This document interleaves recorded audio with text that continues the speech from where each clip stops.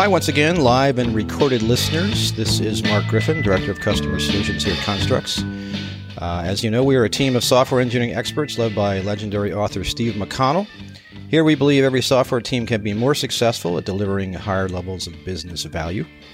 In these episodes, we talk with one of our consultants exploring one of our different types of engagements. We describe the issues those engagements were designed to address and how we solve them. So today we're coming to you live again, trying something a little different, letting you see as well as hear us in our little home studios. We are beginning a series of 3 podcasts that will delve into the world of Kanban, a topic that's pretty popular apparently from the listener feedback we've received on the comments section. We're joined in the virtual studio ether once again by Jenny Stewart, Construx's VP of Consulting and a frequent Kanban instructor, consultant, and coach. I know this is one of her favorite things to teach, and so I welcome you back to the microphone, Jenny. Thank you. Nice to be here. Awesome. So today's episode is going to focus on something that has come up in many of our client conversations, particularly in terms of problems that teams have in organizing and running their Kanbans. The topic today is 5 misconceptions about Kanban. And a quick note for listeners, Jenny has authored a white paper of the same name that you can download from Construx.com website under the resources tab, just for future reference. So let's start off with a little curious history here on the subject. Kanban, even the word has some mystery, right? I mean, Taiichi Ohno, who people say is the grandfather of lean manufacturing, they put Toyota on the radar screen in the 70s, didn't actually provide a translation for the English word Kanban originally because he didn't want the Western world to know its secret use, which I didn't know. As I was researching this, I found that out. It was kind of an interesting thing. The practices Ohno put together would be known as the Toyota Production System. That's TPS and not the TPS from Office Space. Ohno was all about eliminating waste. He used the Japanese word mura in his essence, which is really eliminate waste. Another word he used was jikoda, and that's about the injection of quality in the process. And then there's this word Kanban, which referred to the tags that were used as part of just-in-time stock control on the factory floor. So that one in particular, it's not hard to understand how Kanban would have a home in software engineering practice, and you often hear people using the phrase software factory in describing some of the things that they build. So Jenny, did I get that mostly right? Is there any other details about the origins you might want to throw out there? A couple things. One is there's the really lovely story about some of the ideas of Kanban coming from American-style supermarkets and the fact that the shelves were always really nice and full. And that to keep them full, there were actually indicators in the stores, like if you took a cereal box number 1, number 2, no big deal. Number 3, there'd actually be a little line there. And that line was a signal that you needed to go into the back and bring some stock of the cereal out to the front. Likewise, if you pulled a pallet down for the last cereal boxes that you were taking in front, there'd be another line there indicating as a signal that it was time to actually put an order in for more cereal for the grocery store. So that's part of the lore of Kanban as well. And I just like the idea of it really talking about, it's a signal or a signpost or a token that's used as a mechanism for controlling and managing flow of some sort. The signaling thing is I think that's a great thing, the image to keep in mind. Pretty cool. So let's step into these misconceptions by using the first misconception as maybe a way to define ourselves. The first one is Kanban is only a board. So, Jenny, tell us a bit about why this comes up as maybe the most frequent one, and maybe that uses that to kind of define things. I'd say this one comes up most frequently because Kanban boards are one of the things that people always think about when they think about Kanban. And so it's easy to say, hey, I have a Kanban board, therefore I am doing all of the ins and outs and details of what Kanban could possibly be. I joke sometimes that people will literally show me a personal Kanban board, one that has a to-do, in process, and done column, and tell me they're doing, a really great job of Kanban for, a team of 8 people working together, delivering, product backlog items or change requests or enhancements to a system. And I just laugh at that, right? That's a great personal Kanban board, but when it comes to team Kanban, I expect the board to be a lot more illuminating of the kind of work items and workflow that team actually does. Sure. Sure. I mean, that makes a lot of sense. And, so what kind of things would you talk about in terms of like, really what the Kanban board is all about for larger than 8 people? What sure. kind of things or even would 8 people. Yeah, or exactly. 3 people. Exactly. Well, the big first thing to doing Kanban right is to actually make sure that you really understand the work and the workflow so that when I come by and look at your Kanban board, I can literally get a sense of the kinds of things that a team does. So the Kanban community will talk about visualizing your work and your workflow. And talk about things like we need to identify the work item types. What kinds of things do people ask us for? What do we deliver to them? And that's really what's going to flow across our board, is something that provides some form of value to our stakeholders and our users and our consumers. And then I need to understand the steps and stages that work moves through. For software development, we're often looking at some form of analysis, understanding what it is, then implementation, actually writing code and testing it, and then probably some form of validating that. So that's step number 1 with Kanban. And that'll often be called shallow Kanban, just visualizing it, but making sure you've really visualized what it really is. And then after that, we can get into some really interesting things that I think makes Kanban sing a lot. And that's the idea of being able to truly limit our work in process. So looking for how many things are on our board and are we producing optimum value through that? Or are we just putting a lot of stuff on our board, meaning we're really, really busy, but not a lot of stuff is actually flowing from ideation or beginning work until delivering the value. Another thing I really love about deeper Kanban is the idea of being very explicit about policies. And that can be policies like, what does it mean to be done implementing something? That looks a lot like Scrum's definition of done, but it's applied on the board column by column by column or stage by stage by stage. Okay. And then policies about the board itself. Just these can be policies about how we prioritize items or how we agree that we're going to work together, or what kinds of things are allowed to even be on our board. So that idea of making policies explicit is actually something I steal a lot from Kanban to use with Scrum teams all the time, and that's a really great thing. Cool. Oh, so really, there's a lot more behind the board than just the board, obviously, and that's the concept of this first one. Right? There's a lot more to Kanban than just a board. Right. Exactly. So the bottom line, you mentioned. This whole process helps improve things collaboratively. Everybody has eyes on this thing because it's so visual. It lets you evolve, I guess, changes and make incremental changes as you go. Right? Yep. I think that makes a lot of sense. And I think that's certainly evidence of why Kanban and Scrum practices coexist. Right. I mean, the idea of continuous improvement, inspect and adapt, right, if you will. Ha.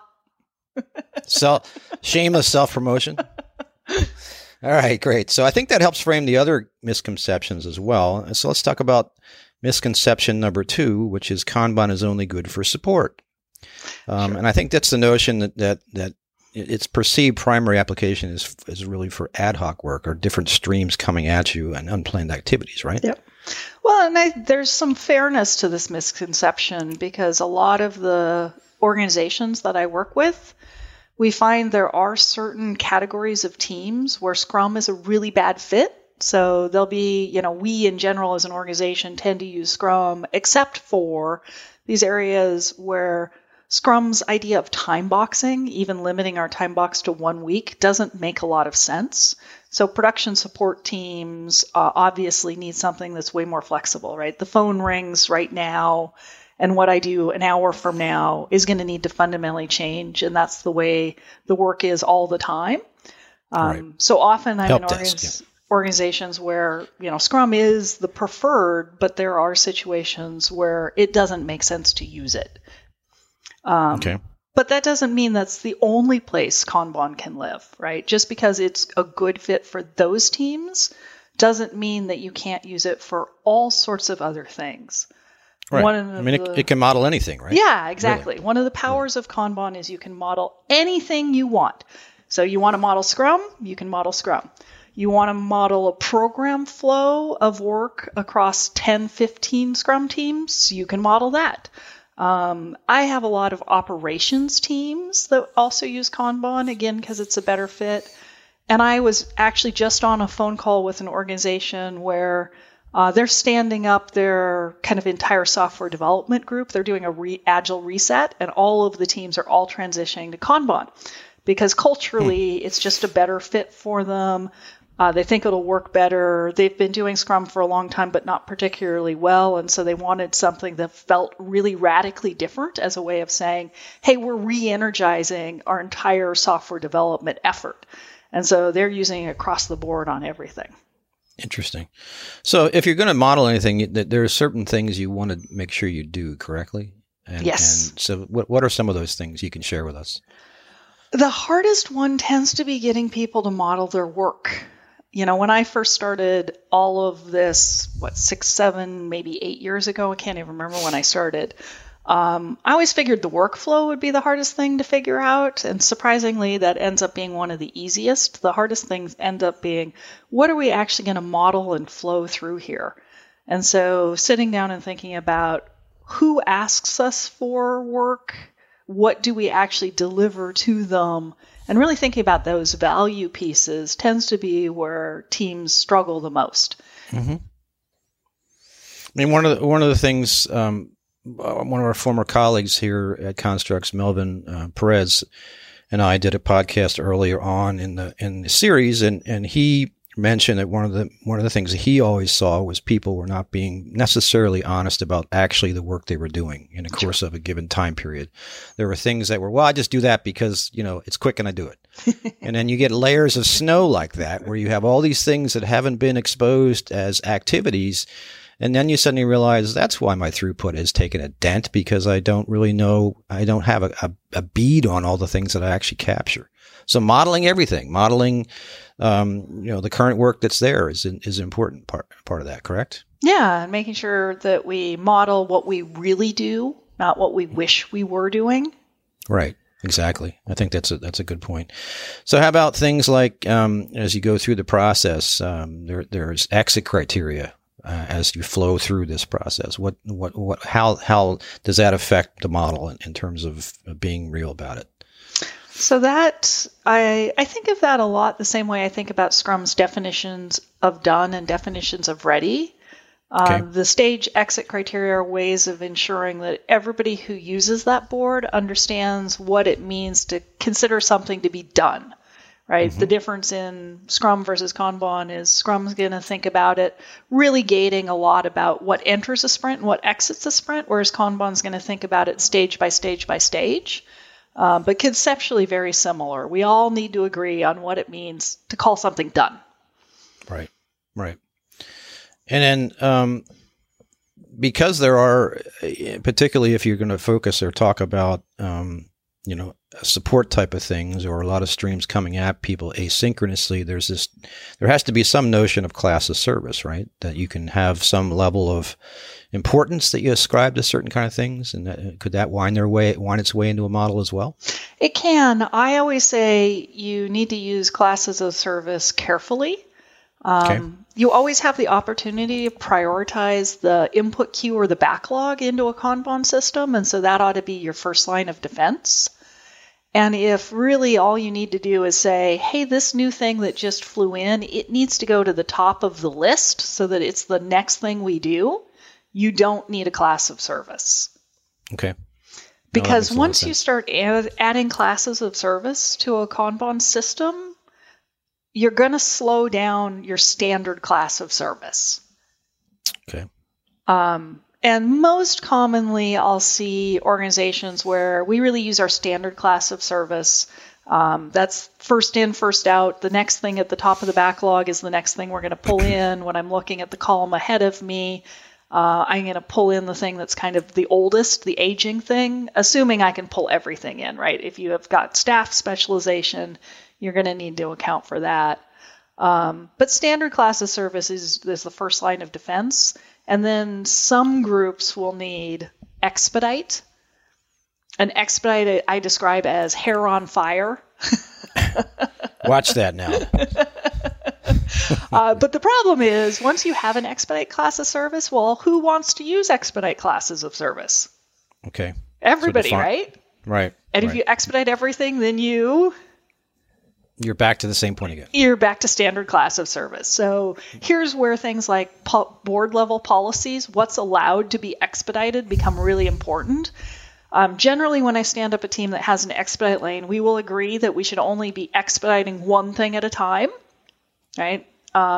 And we'll put very clear policies around what's allowed to go into the expedite lane. And those can actually be kind of funny. I had a team once who was doing production support, and they said, well, expedite is anything that's a customer service level agreement, an SLA related priority 1, severity 1 defect goes in the expedite lane. Or because hi muckety muck so-and-so came down and yelled at us and told us we had to do it. It's a funny motivator sometimes. The guy that writes your check, how surprising that is. Yep, but their policy it was a P1S1 SLA related defect, or, Joe Schmo senior executive told us we had to do it. And that's what we wrote down because that's the way it was. The hand of God. Yep. Something like that. So usually the most common class of service I'll see is a team that has standard and expedite. Every once in a while, I'll set up teams and boards that have more complicated sets of classes of service. But again, I kind of have to get talked into having a class of service on a board. I treat that pretty... advanced topic kind of thing? Not just advanced methods, but do we really have to have that, right? Convince me that we really need to have it. And if you can, we'll totally do it. But if we can just prioritize the backlog or the input queue, and that's enough, it's easier, and it also keeps that standard class of service moving as quickly as it possibly can. That's a good point. So you put this in play in a new organization, and then I guess you kind of want to instrument it, right? You want to be able to see how it's working. You want to pull off metrics, and then what are some natural feedback loops you want to do for that? Just measure. What are you measuring? What kind of things do you do in that process? The most common things that people running Kanban systems look at are cycle time. And that's the time from which something is pulled off the backlog or input queue to the time that it goes into the done column.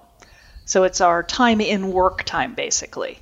Okay. And then some teams will also have lead time. And lead time is cycle time plus whatever time it sat in the backlog waiting to get pulled into the Kanban system. So it's queue wait time plus cycle time for lead time. Okay. Sorry, go ahead, Mark. Go ahead. No, that's all right. Go ahead. I was going to say, all the tools will give you average cycle time, but what's actually really interesting isn't the average. It's the distribution of the cycle time. How many times was it 5 days versus 6 days versus 20 days versus 40 days? What's that distribution look like? And that will really tell you whether you've got a predictable system or not. Or even when you look at that, if you see peaks at different points, that would maybe identify, would that be a potential way to say, okay, maybe we do need to have an expedite lane because we're seeing a frequency of this particular thing that has a higher business value that we need to get on top of? Would that be a reasonable thing to think about, or maybe not? I wouldn't do that for cycle time, right? Because cycle time doesn't tell me whether something was urgent or not, right? An expedite is really, this can't wait. It has to interrupt. It's so much more important than our other work that, Mark, I need you to drop the phone and go do this right now. Right. Okay. That's the kind of thing that I'm looking for on whether or not you need an expedite lane. If I do see big peaks, multiple peaks in cycle time, what that tells me is the system has a wide variation of size in it. So if I had 3 peaks, there's probably 1 peak around the stuff in our system that's really small, the stuff in our system that's kind of mid-size, and the stuff in our system that's really big. And so at that point, one of the things to get consistency in a Kanban system is to try and make sure that you don't have incredible diversity in the size of work items that are flowing through the system. So I'll need to do something to address that. And the two most common things that you can do is either separate that into swim lanes in your Kanban board. So we'd have small work, medium work, and large work flowing through 3 different lanes in our board.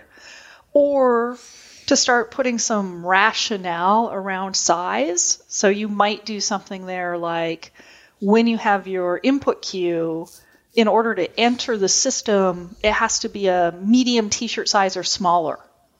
Okay. In analysis, maybe there's another form of estimation we do there in our first stage of understanding the work to make sure that it's, again, maybe a t-shirt size of small or smaller, or maybe there we go into story pointing, but some activities that help us bring some consistency. It's not something that's a huge concern for the manufacturing Kanbans. Right? You aren't going to turn to your bolts and suddenly have a giant bolt and a tiny bolt. Or we'll use 3 out of 5 on the tire. It'll be okay. Yeah. Right. Yeah, exactly.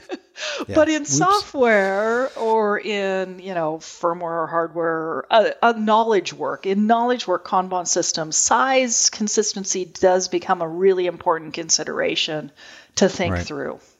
Right. I mean, in a pure Scrum environment, you certainly have to look at that as sizing and decomposition and making sure that things that enter a sprint are sized appropriately for the team to consume in that period of time. You talk about swim lanes with the various sizes, bigger. Would you ever decompose some of those and move them from one swim lane to another potentially? Or is that not a visual? Yeah, I doubt I would be doing that. I mean, my most common thing that I like to do is actually try and not have 3 different lanes for small, medium, and large. Is to take those really large things and move them into smaller units of work, right? Gotcha. Okay. There's no reason that just like other Agile implementations, we can't have a concept of a requirements hierarchy where we have, features have epics, have stories, or epics have features, have stories. And so what we're saying is, what really flows across a team's board is going to be stories or smaller product backlog items. And then I'm also going to look at the flow of epics across maybe multiple teams. So that kind of conversation and consideration becomes true when you're combining Kanban with Scrum, or also if you're just trying to understand the flow across many Kanban teams. Okay. Well, that makes a lot of sense. I'll mention here that there are additional resources on our website that address implementation guidance, which, by the way, we'll also cover in the next podcast that everybody should listen into of this series. And there's also some example boards that are viewable there. So let's move on to misconception number 3, and that one is Kanban is only good for small teams. And I know how much you love sports analogies, so lobbing you another softball here, Jenny. Hit the softball. Well, again, a misconception I think has some rooting in truth in that, for really small teams, you look at the Scrum Guide, and the Scrum Guide says, 3 to 9 people on a dev team, plus a product owner, plus a Scrum Master. So, if you're 2 people, and especially 2 people who, before COVID hit, sat together. That's right. Virtually sat together. I don't think you need all the structure of something like Scrum, right? For a team of 2 or 3 people, I'm probably going to turn to Kanban a lot more than I am for Scrum. So again, I think there's some, I will often give people guidance, right? If Scrum's the primary method, we'll have sort of selection criteria by which we'll choose when we should use Kanban instead because it's a better fit. And situations like it's a really small team, I will go there. But just like we talked about before, it's not the only time that I'll use it. And there's nothing that stands in our way of, having a 100-person organization who's using Kanban for individual teams with a program Kanban lay over top of that to develop and build product or systems or software. Well, that makes sense. I mean, how about some other examples of some larger implementations? What kind of things would you normally see out there or recommend with people? Maybe give me a little bit more clarity in your question. So like something like, you just alluded to the sort of a portfolio or program level implementation, right? You can have multiple tiers of of implementation, perhaps, or maybe cascading levels. Yeah.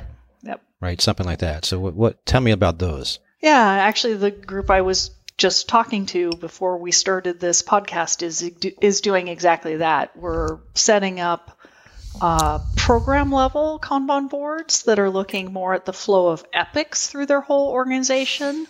And they're defining epics to be things like new product releases, major new initiatives or new enhancements to the system.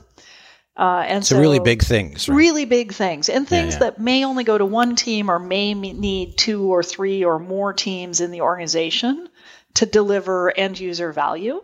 And so we're modeling what the flow looks like there and putting some structure around what an epic means for this organization. And then each individual team then has a view of the individual product backlog items that are flowing across their board that aggregate up into that meaningful value that flows across the portfolio of work that the entire organization is doing. Right. So one of the things that I think about with all of this is a very visual way of looking at work. And so many teams have physical boards where you actually have them somewhere in a facility. Not as much right now. Yeah. You know, here's a picture of my wall. Move that thing over. True. But just in terms of as you get into this hierarchy of things, you're certainly talking about tools, right? Yep. That can actually display this. And so, but you also want those tools to be visible to anybody who wants information from the system, right? So even executives can actually look at something and maybe see something going on, perhaps. Okay. Yeah, and that's why usually the team, an individual on one team using Kanban wants a view of the work that we're doing together day in and day out, right? But the leaders, the VP engineering, VP product, senior management wants to look at a higher level of abstraction at the feature or epic level, the larger pieces of value that are flowing there, which is why, honestly, regardless of whether it's Scrum or Kanban at the team level, I'm always working with leaders in organizations to put Kanban in at the program level above multiple teams so that I can see that flow of value flowing across a large group of teams. And I think Kanban really sings there. It's one of the things I'm constantly advocating. Yeah. So in that case, it's Radiator. It's a radiator to those higher level people who can get the level of abstraction they need, as opposed to digging in very deeply at some granularity that is not important for them. They're looking more at, please don't surprise me. Yeah. Those kinds of questions, right? Well, and hopefully they're also starting to think about work in progress, right? How much do we have? If I think of how many features are we currently implementing, or how many epics are we currently implementing? I'm halfway through a 6-month release. Hopefully I don't have, of the 60 that we plan to do, 2 are done, 45 are in progress, and, 2 are in analysis. Right. Well, I think that's a good segue into misconception number 4, the utilization or planning aspect of this, right? Kanban, the misconception number 4 is Kanban can't support long-range planning. And it probably comes from most people's understanding of this being oriented towards production line support. So people maybe think about it only in that context, but there are other ways you can use it, right? Yeah, absolutely. I mean, the first key will be to make sure that you are starting to get some reasonable consistency or predictability in the Kanban systems. I always tell people that, first step is to make sure that you're looking at cycle time distribution data and seeing that that's pretty reasonably stable, right? If you map that data and it's all over the map, then that team still has some work just to make things a little bit more consistent and predictable. It's going to be hard to guarantee any outcome. By the way, sometimes we see that on Scrum teams too. Yeah. I've heard. So, first thing is to again, whether it's Scrum or Kanban, get some reasonable predictability in my data delivery, my cycle time, or my velocity data. And then from there, I can start to use some throughput metrics to kind of forecast what I think is going to take to deliver work, right? Right. That makes sense. I mean, and I think you mentioned before on this that the key in this process is to try and use items that are about the same size. That's so right. You have some kind of normalizing going on. Yep. Right. Yeah, I mean, you'll see if you've got a system that has, 15% is huge, 80% is medium, or 70% is medium, and the rest is really small. When you graph out your cycle time data there, you're going to see that system's pretty unpredictable. Just because of the spread. Just because of the spread of size. Yeah, interesting. But you still have issues even in planning and predictability with, I guess, for lack of a better word, queue busters, right? Things that come in, but I think that's all part of any normal discipline of a team. Sure. Right? Their behavior. They have to be careful what to do in that situation. That's back to your sort of, setting up your criteria, your exit criteria, things of that nature. Yeah, and a couple things there, right? One, when you chart out cycle time distribution, you almost always see a pretty long tail on that. And so most people, when they set like a service level agreement for a Kanban system, will set that at the 85th percentile. So they'll say something like, this system will deliver in 21 days or less 85% of the time. And a lot of the delivery happens in more like 10, 11, 12, 14 days, right? It happens significantly further on the or less side. Right. But there'll be that long tail of the occasional thing that gets stuck in the system for some reason. And so you will see that in the graphs that get produced and shared by Kanban teams. Sometimes it's not a long, skinny tail. It's a really, really thick tail, or it's a really weird curve in the middle, or some other weird skew. And so that tells us that we want to do some analysis on the kinds of things that block in our system and understanding them and seeing what we can do to improve our system. One small example there is I had a group I was working with once who certain kinds of work that entered their system required that they made an ask to their organizational IT department. And the average time to get a response and get what they needed for them to deliver their work was 4 weeks. Wow. So you can imagine their first stage was planning. So if they move something into planning and then realize they had to make the ask, it'd get stuck there for 4 weeks. And so what we did was we said, okay, every time you review your input queue, you're going to go down about 4 weeks ahead of you. Right? So I think we said once a week. Once a week, you'll go down 4 weeks ahead of you, and you'll look for any work items that are coming up the queue that have that kind of work in them where you'd need to make the ask. And you'll make the ask now. Right. And now every once in a while, they'd make an ask, and that thing didn't end up coming into the system. But it helped them get rid of the vast majority of things that ended up blocking for about 4 weeks with a little bit of extra work waste for the things where they did the request and then ended up not doing that particular work item. Makes sense. What about the idea of, again, we mentioned that executives kind of use these things to track and not be surprised. Is it at all realistic to think that someone might peer into that and realize that the amount of work getting through a particular time is just not enough for the needs of the business? And so does that inform perhaps an executive to say we're understaffed in a particular area? Are those kind of things that might arise from someone staring at a high level Kanban board? It might, but we all know some of the pitfalls that can come from trying to say something like, hey, this team ought to have twice as much throughput, so here, let me double your staff capacity. Right. Is that the same sensitivity you have with an agile team in terms of like throwing more bodies at a problem is the wrong thing to do? It's exactly the same sensitivity as any team, right? you can literally see this when you do it to Scrum teams where their velocity will slow down before it speeds up. And you can say the same thing in Kanban teams, right? If you yank off a person for another team that's working on a more important project, or if you're late and so we dump twice as many people on you, you're going to see that team slow down before it speeds up. So, certainly there's nothing wrong with strategically changing team staffing over time, right? This particular area of the business is becoming more important.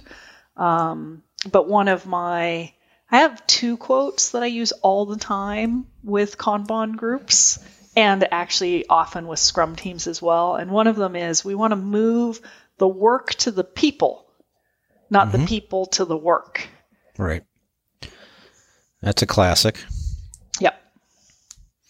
So, I would think maybe, and I keep going back to this just because I'm just in my head thinking about applications for this, but you can conceivably have a particular niche expert. Sure. And maybe that person starts seeing pile up at their inbox that as they start seeing stuff come into the system, they can't get to it enough. That might be a red flag for resourcing or maybe growing capability within the organization, right? Yeah, and I see that, again, regardless of agile methodology chosen. I see staff specialization as an issue for a lot of teams. And team over team over team, we end up just sitting down together and talking about their unique situation and their unique work. And the most common thing I'll do with groups is we'll establish a working agreement to help them share that specialization more broadly. So just one example of a group I worked with once they had 3 back-end engineers and 1 front-end engineer, I think a half a tech writer and a couple test engineers on their team. And they'd been struggling really hard because their backlog was full of work that was about 50-50 front-end, back-end, and obviously they were back-end heavy. Right. So where's the delay? Yeah, and so the natural question for me is things like, well, is this temporary? Is this just a short moment in time, or is this your future? And sure enough, it was their future. So they ended up with a working agreement where the back-end engineers would rotate in to work on front-end stuff. And so I didn't tell them to do it, right? You tell people to do things like that, it's not going to go well. They decide themselves as a team that this is a good thing for them to do to become more capable and more cross-functional over time. Whole different story. Right.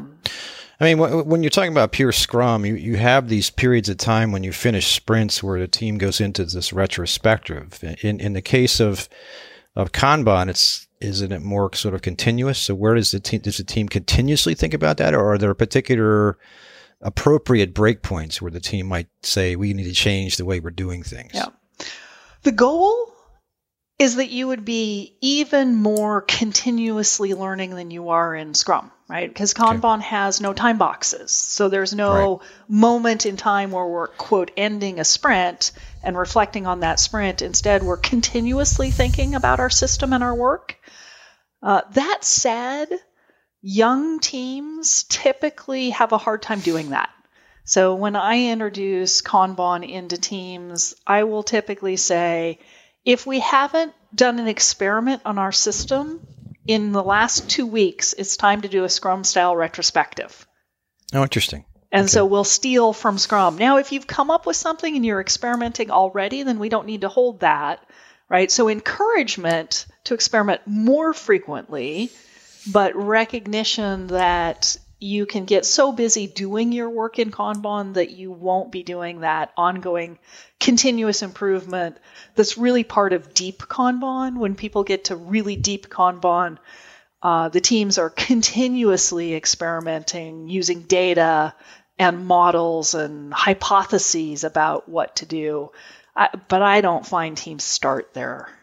Right. Well, that's fun, though. It sounds like it's an evolutionary thing that people like to tinker, and I think it's I think engineers in general like to have efficiency in whatever they do, so it's a natural trait to kind of go back and dig.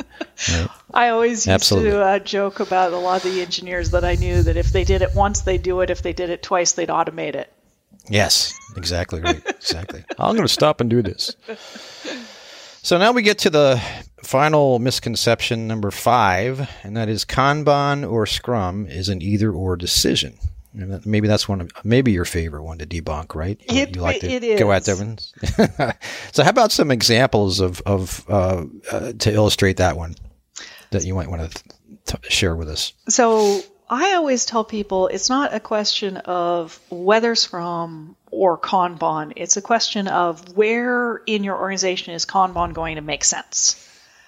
I work with a lot of teams where the vast majority, or a lot of organizations where the vast majority of their product development or system development teams are running Scrum.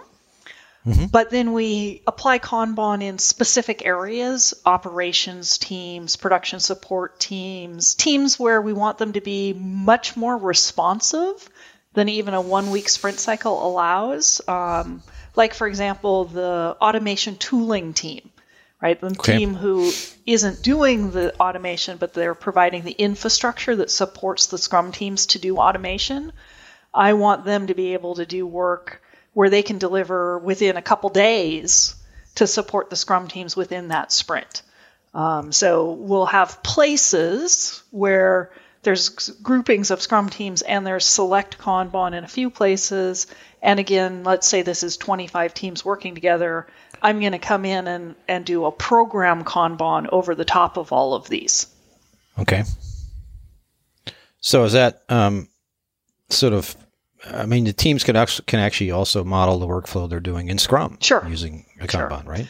However, Scrum comes with a lot, right? It comes, I always joke that Scrum is a bit of a cookbook, right? You can go download the Scrum guide and here are your 3 roles and your 5 events and your 2 artifacts, and you'll get a pretty tasty dish out of it. You might want to add a little cumin or a little cayenne, but it comes with a lot of stuff. And so I don't want to try and take a team who isn't doing Scrum well or is new to Scrum and say, oh, well, you're at it, also do all this Kanban stuff, because it's just too much. Overwhelming. It's overwhelming. Yeah. So I always tell Scrum teams, if you choose Scrum, do Scrum well. Get really good at it. And that's usually going to take at least a year, maybe a couple years before they're a pretty mature, high-functioning team. Don't try and use Kanban to fix bad Scrum. Fix bad Scrum. bad Scrum. I've seen a lot of bad Scrum in my time. Yeah, keeps us in business, actually. Yeah, that's correct. So that's my approach if you're going the Scrum route. Now, if you're going the Kanban route, pure Kanban, and I'm standing up a pure Kanban team, then we can steal willy-nilly from Scrum all we want. Because Kanban doesn't come with a recipe. You have to build your own recipe from scratch. It's not rocket science to do it, but you do have to do all the thinking. You need to think about my work and my workflow and WIP limits and stage exit criteria and board criteria and how are we going to prioritize our input queue. Those are all decisions that you need to make in adopting Kanban. And so if there's things out of Scrum, like if you already have product owners in your organization or on that team, let's keep them. If you like retrospectives, yeah, great. Let's say, hey, our agreement is if we haven't had a continuous process improvement idea since 2 weeks ago, we're going to have one of those. So that's kind of, I really think about the adoptions as being quite different in terms of when I would bring Scrumban into the conversation. Right. But I think you like to say that teams are always empowered to choose, right? At some point in time, as they analyze the work and analyze things that they're doing, they have an opportunity to make that distinction on their own or make that change on their own.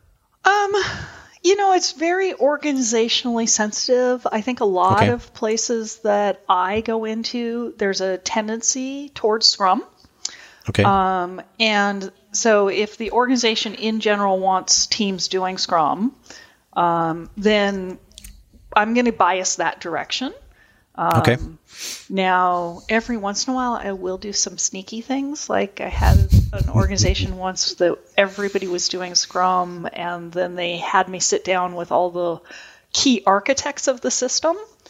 And the senior architect told me, I can't be a product owner. I don't have time. I have too much other stuff. And I said, well, how about we make your team look like it's Scrum, but we'll set you up using Kanban? So they were able to report velocity, and they were able to tell people what their sprint commitments were, but under the covers, it was actually Kanban. I did go tell their SVP I'd done it after the fact, so I didn't feel too bad. And that was well received, I assume. It was. He's right? Like, those are all my senior guys. I just wanted you to make them happy. Good. So, sometimes I'll do that. But I do think a lot of places the organization has a bias in one direction. If it's towards Scrum, I will respect that. But I will tell them, let's at least put selection criteria in place that allow people to know when Kanban is the better choice for you in this organizational context. And that's the evidence-based decision-making that you like, right? That they see something that actually strongly suggests you go that direction. Yep. Yeah. Well, that makes sense. Because I do think, one of the pitfalls I see a lot in Kanban is that people don't understand what really good Kanban looks like. And so they look at all the rigor and the discipline of Scrum and they say, I don't like that. I'm going to do Kanban instead. And so they slap a veneer on top of bad practice and call it Kanban. And then that gives the organization kind of a bad taste in its mouth about Kanban. So that's, I have seen that before, and that is just not a pattern I enjoy. Yeah. I can see how that would be. Yeah. And I think that the right decisions make sense when people do them. You like to introduce Kanban quite a bit in a lot of the training that you do, for sure. Almost always. Any I think we're getting up towards the top of the hour. So any parting words on this topic you want to share as we close out this discussion? I guess the main thing I'd like people to know is that there's a lot more richness and nuance to Kanban than most people think. Back to that, Kanban is just a board. I do think because Kanban boards have become so predominant and because a lot of the tools have Kanban boards in them, people really do kind of stop there and they leave what is truly the power of Kanban on the table by just continuing to think that's the only part of Kanban that exists, and not talking about WIP limits and not talking about policies and not talking about this idea of let's evolve faster than Scrum teams. Yeah. Well, that's I think that's a great way to kind of close out today. And we'll take more, like I said, we have 2 more episodes we're going to do on this. The next one we're going to talk about is more the nuts and bolts of actually how to set up a Kanban system. But thanks again, Jenny, today for coming here and talking about these 5 misconceptions with us. I'm actually excited to have you back for the next episode. Awesome. Thank you for having me. Awesome. And thank you, Zoom listeners, as well, that have been listening to us in the background here live this time. Be sure to tune in again for another episode of Inspect and Adapt, the Constructs podcast. Until then, this has been Mark Griffin as your host. Liz Ostaszewski has been our audio engineer, and Devin Musgrave is our fearless producer. If you enjoyed this podcast, feel free to give us a positive rating on Apple Podcasts, Spotify, Stitcher, Google Podcasts, or wherever you normally find us. As I mentioned earlier, the nexus of this Kanban series came from you, our listeners, so it does indeed work. We do listen to you.